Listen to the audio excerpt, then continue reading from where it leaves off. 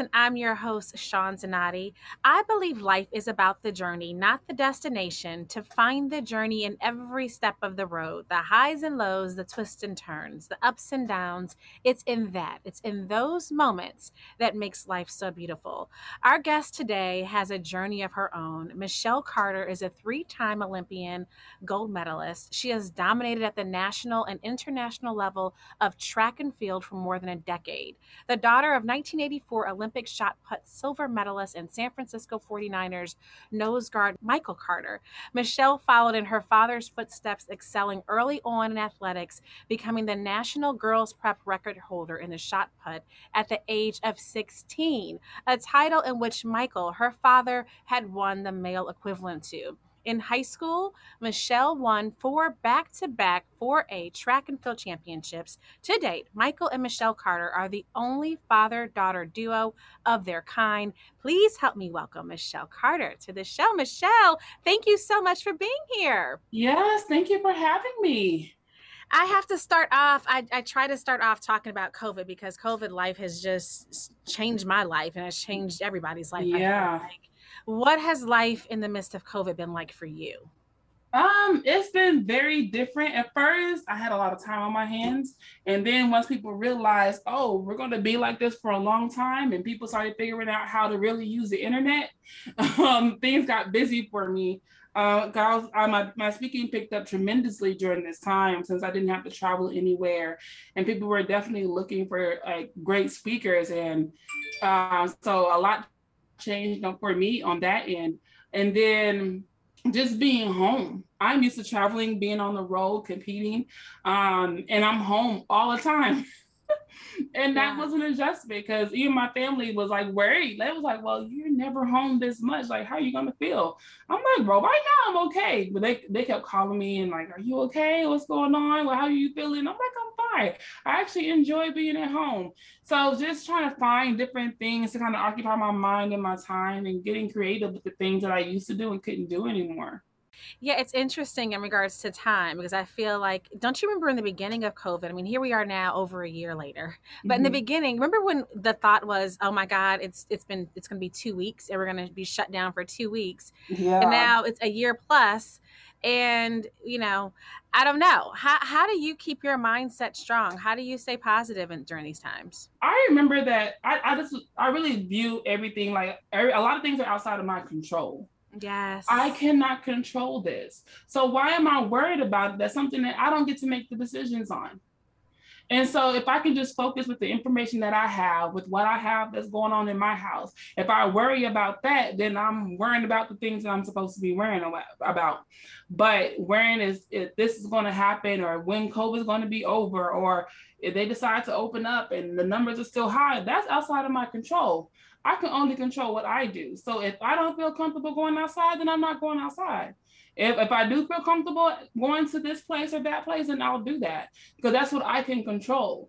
And so looking at it that way just kind of keeps the reins on myself mentally. Now I'm not worried about too many things. Like even when the Olympics came and when we heard about the NBA being shut down, and my dad's like, "What do you think they're going to do with track and field?" And then when we finally got shut down, I'm like, "Well, as of right now, today, the Olympics is still happening. Until they say otherwise, I have to do my best to train as if the Olympics are still happening."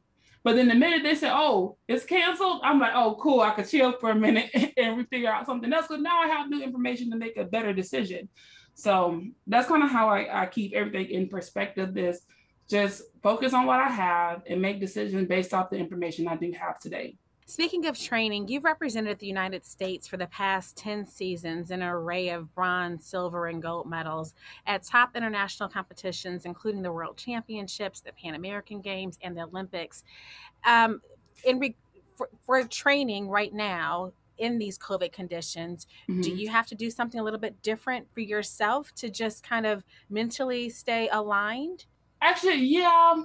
Um, because things aren't like how they used to be. I don't have the same rhythm of life that I'm used to having. So right now, I really take one day at a time. I just do my best of what I have and what I can do today. And then when tomorrow get here, I'll worry about tomorrow because I'm a little older these days, right? So some practices I might need a little bit more recovery from than other practices. And then we might have to do some things different from time to time. And that's okay. I'm not the same Michelle I was 15 years ago when I started doing this professionally. And just adjusting um, from day to day has kind of just gave myself a little more grace to get through all of this. Because, of course, with training and everything being shut down, everybody's not in the same shape they used to be in. I'm not where I would like to be, at this time, but that's okay. I'm not too far off. I just have to train and do things a little different to get myself where I feel the most comfortable, and that's okay. And so I can just do what I can because I can't, like, again, I couldn't control what happened outside of me, but each day I can make the best decisions for myself. Let's stay on that point of giving grace. How is it difficult to give yourself grace during times like this, where we're literally, and it's a pandemic, and we're all in the same position, if you will?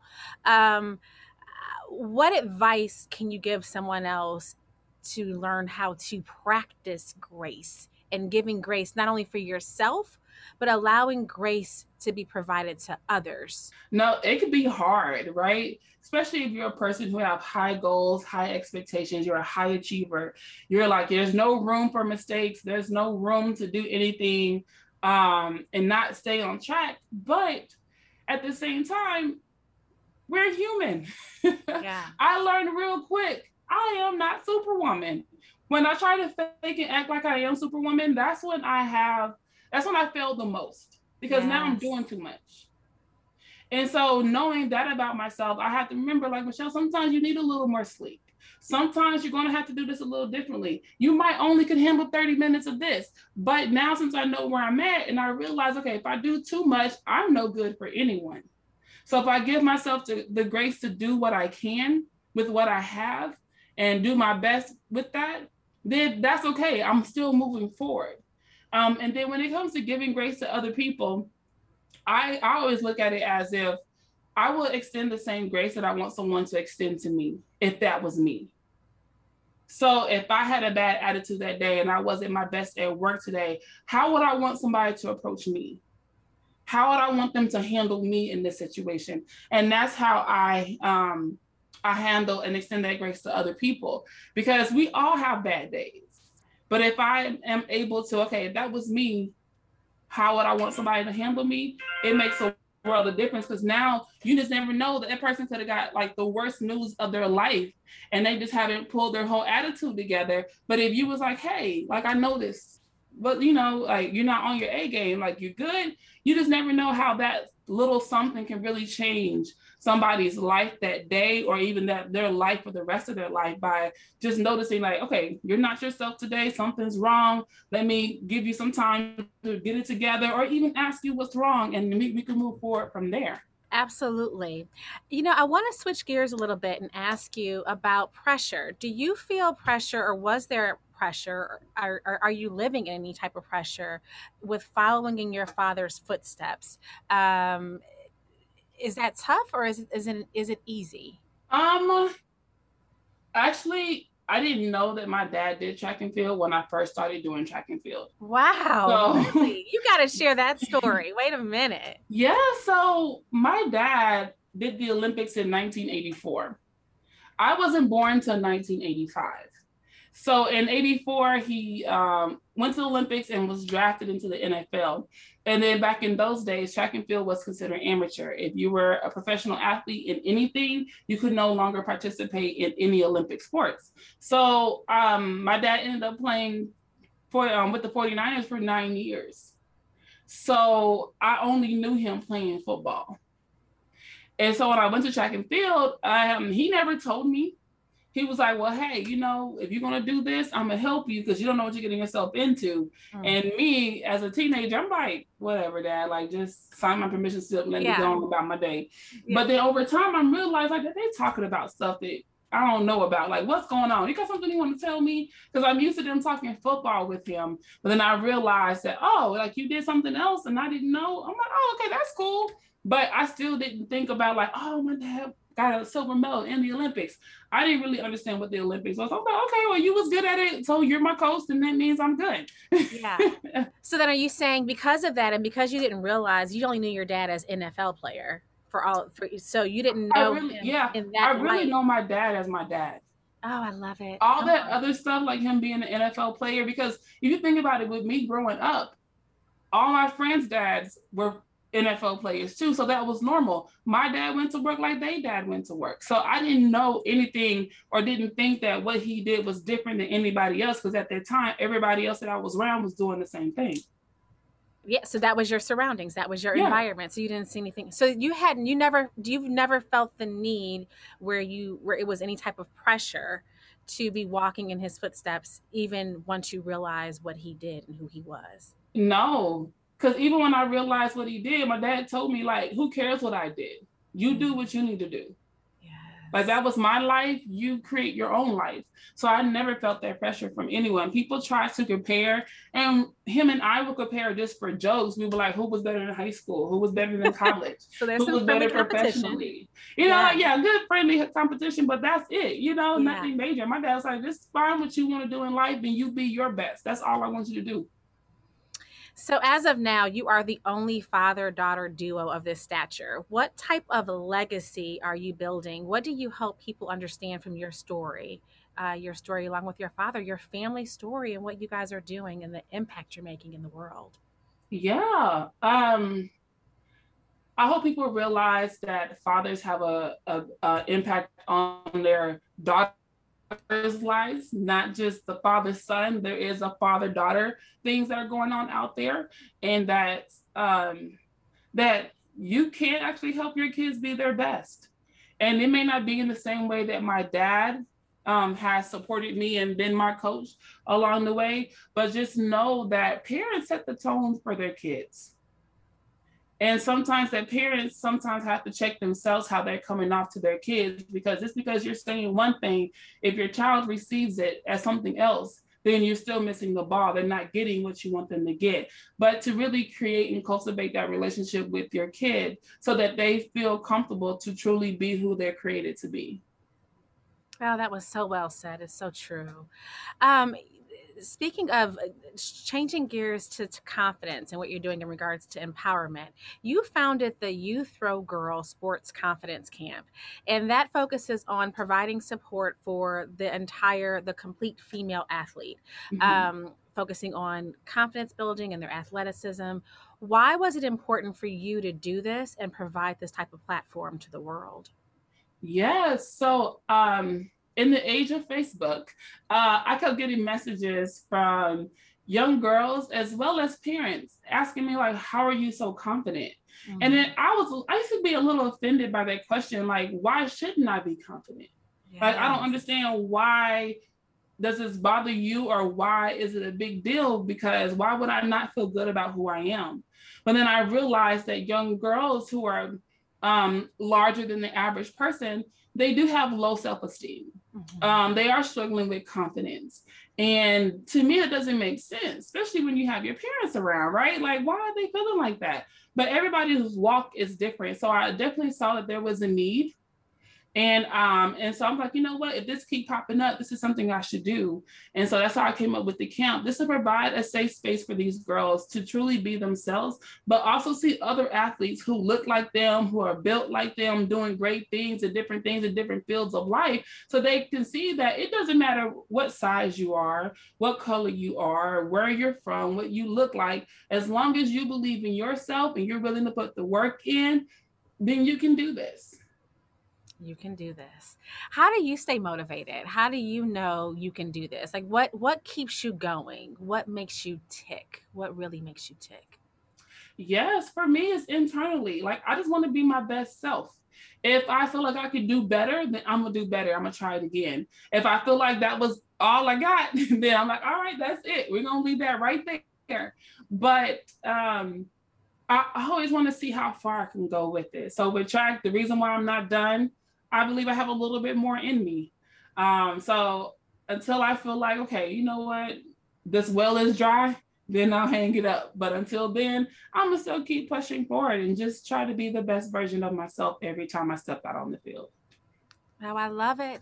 What I find interesting in your story is that your teammates have called you by the name of Shot Diva, which is Yeah. the name that you go by globally. Can you tell us where that nickname came from and how you use that name to empower women? Yes. So um actually it started in college. And there was this song they would say like Beyonce, like Trina. And then there was this part people the track girls, because I was only thrower on my team at Texas, and all the track girls would be like track diva. And I'm like, I can't say that. Like I'm not on the track. And I was like, oh, I got it. Shot diva. And so I would say that and it kind of just stuck. And then when social media came around, I was like, oh well, I'll just use this as my handle, and it just really stuck. And it's funny because with that name, it was I chose it for myself. People like to use it because I feel like it really definitely embodies all of who I am. Like I am this diva. Like I love beauty and fashion, and I have high expectations. But then at the same time, like I throw this heavy ball in some dirt. Like I throw the shot put, which you don't equate with the diva. So I feel like they're two totally opposite things, but they work so well for what all I do and who I am. You have been featured in media all across the country from all different types of platforms. Was there a moment for you, like an aha moment where you said, okay, I'm getting this kind of coverage. I made it. Okay, Dad, I made it. Yes. What was that conversation like and what was the platform? Listen, when I got a phone call to be in the very first issue of the ESPN body issue, Come on with it. before you had to be fully naked, I got in right in time. So Okay. I remember when I got the phone call, I was like, "Oh, this sounds cool." All right, so I remember I was at World Championships. It was 2009, and I had just finished like sixth place, which was like the highest an American woman have ever finished, and I got like a little press for that. And so I remember chilling in my room, and my agent called me. She was like, "We just got a phone call from ESPN. They want you to do this body issue thing. I'm not sure how you feel about it, but let's see what they're talking about." So when I had the phone call and everything, I'm like, oh, this is going to be pretty cool. And they was telling me who all they had lined up. And I'm like, I'm going to be in the magazine with Serena. Like, yes, I want to do this. And so we did the photo shoot. And of course, it was so far out of my comfort zone Mm, because I'm a plus size woman. When they yeah. talk about athletes, you're expecting to see someone with a lot of muscles showing, a six pack, they're very lean, but that's not my story, but I'm still an athlete. So trying to position myself in the most flattering position, but then also I got a lot of boobs. So trying to make sure we're doing this tastefully, and it was a little different for them because most athletes don't is not as blessed as I am, but just trying to figure it all out. And then when the actual magazine came and I opened up to my page, I was like, this is so cool. Like Mm. I'm in ESPN, I have a full page talking about representing athletes of all different shapes, sizes, and colors. And I'm in the magazine and Serena's on the cover. I just Oh, thought that was so hello. cool. Yes, that is such a beautiful moment. That that piece that you just talked about there in regards to your body, do you own that space? Do you realize that you're a mentor for women who have bodies a body type that's similar to yours to know that it's okay, I can do this and I can be quite successful if I don't have the typical or what's thought to be the typical body stature for an athlete? Yes, I really realized it the most in 2016 after I won, and all the messages and text messages and emails I received because women didn't realize or they don't think that you can be a plus size woman and an athlete. Like they think it's only reserved for one body part. Like when you look at me, people will say, "Oh, you look like you used to do sports." Like, no, I still do sports. Thank you. Right? Like I have to correct them. But Yeah. when you see a lineman, you don't question about his athleticism. He could be as big and whatever he want to look like, and you can still be like, "Oh, he's an athlete." But why is it different for women?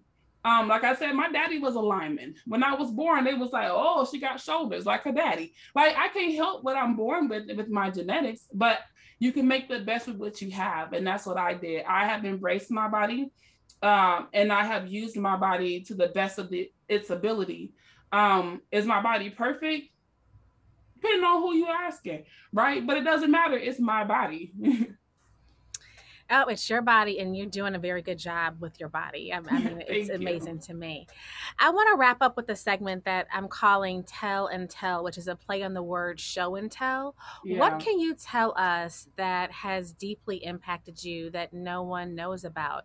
A secret, if you will. I would love for you to dive into maybe how you keep your mindset strong. Like, how did you block those naysayers or those conversations that were coming in, especially early on, as a child in this environment of an NFL, that in a celebrity environment, and you may not have had the typical or what is thought to be the perceived body, but you were excelling beyond means, athletically.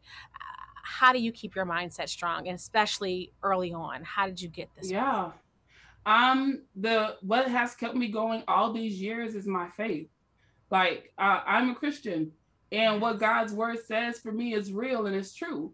So I believe what His word said is the truth, and that's what I'm going to lean on. So He said I'm fearfully and wonderfully made, so I'm not a mistake. That He knows every hair that's on my head, that He cares about me. So if He's that type of God who knows who I am, has given me these gifts, and has blessed me the way that He has, why am I going to waste what He's given me? Like, He didn't make a mistake when He made me. He made me this way for a reason. And there's things that He needs me to do, not for myself, but for Him. Not like I'm helping God out, but there's parts of me being here that helps His mission going forward. So when I'm able to stand on the podium in 2016 and I'm over here saying that I can do all things through Christ to strengthen me, there were people who like something clicked for them. They're like, oh wow, like I didn't think about that this way, or I didn't know, like, how's her faith so strong? Why is this? It's because I truly believe what God's word says is true. And that's where my identity lies. Because if I let the world shape my identity, I'll be messed up because I am a Black plus size woman, right? I'm already on the outside of a lot of circles considering my skin color and my size. But when I know that I was created for a purpose, I don't care what anybody else label me. You're not my God. So what you say doesn't matter. The only opinion that matters is His, and that's the standard I live by. Oh, I love that. That is the standard you live by. And how long have you been living by that standard? Oh man, actually, since I was young, and there's been points in my life where my faith kind of, I say, it upgrades depending on what's going on in my life. Like I knew what. Let me rewind that. So when I was young, I was heavily involved in church, and we was in all these programs where you have to learn all these Bible verses, right? But I realized that all these verses that I learned when I was young, when I got old, I'm able to remember these things in the moment I need it, right? So, like, remembering that I can do all things through Christ who strengthens me, all of a sudden when I'm struggling, like it just kind of popped up like perfectly. I'm like, so all these verses I learned is helping me today because now I can recall and speak life into myself, speak all this positivity, speak God's word over my life because I know that words are powerful. And if I'm speaking His word and it's His word, then no one else could do nothing to me because I'm saying what God said. Oh, yes, yes, yes. I was going to wrap up the show right there, but I want to talk about that, the power of the word. Let's before you step away, Yeah. how strong is it? How powerful is it in regards to what you say and seeing that come into fruition? Man, it is so important. Um, because I feel like it says, what a man thinketh, so is he. Yes. So therefore, what you say is a reflection about what you think. So if you are thinking negatively, you're going to talk negatively. So if you're talking negatively, your actions are going to reflect your negative talk. You know, it says the life and power are in the life or death is in the power of the tongue. So if I know that I can speak life or death, I have to be mindful about what words I'm going to choose. So I choose life. So that means I have to speak words that's going to bring life to myself. And I think a lot of times we downplay our words, but we have to remember God's word says in the beginning, God created the heavens and the earth. And He said it, like He spoke it, and it happened. So our words are just so powerful. You can deter someone from living one moment, say something, and they wanting to kill themselves. So I know that I want to be responsible with my words. So if I can speak life into someone, I have the choice to do that. I can choose to do that. So that's what I really enjoy about public speaking the older I get, because I realize that a simple word can change somebody's life forever. If we all have the power individually to do that, what will happen if we all choose to speak life over each other and to ourselves? Like, what kind of world we live in then? If we only spoke goodness to each other, spoke from a place of love to each other, Yeah, we lifted each other up instead of tearing each other down. Yeah, yeah. absolutely. Well, thank you so much for joining us today. I really appreciate this conversation. Yes, well, thank you for having me. It was great. I enjoyed it. This was beautiful. So that is it for this episode of the Journey Told Show. I'm going to leave you with words that my father so often has said to me, and that's to be the best you that you can be. Until next time, folks.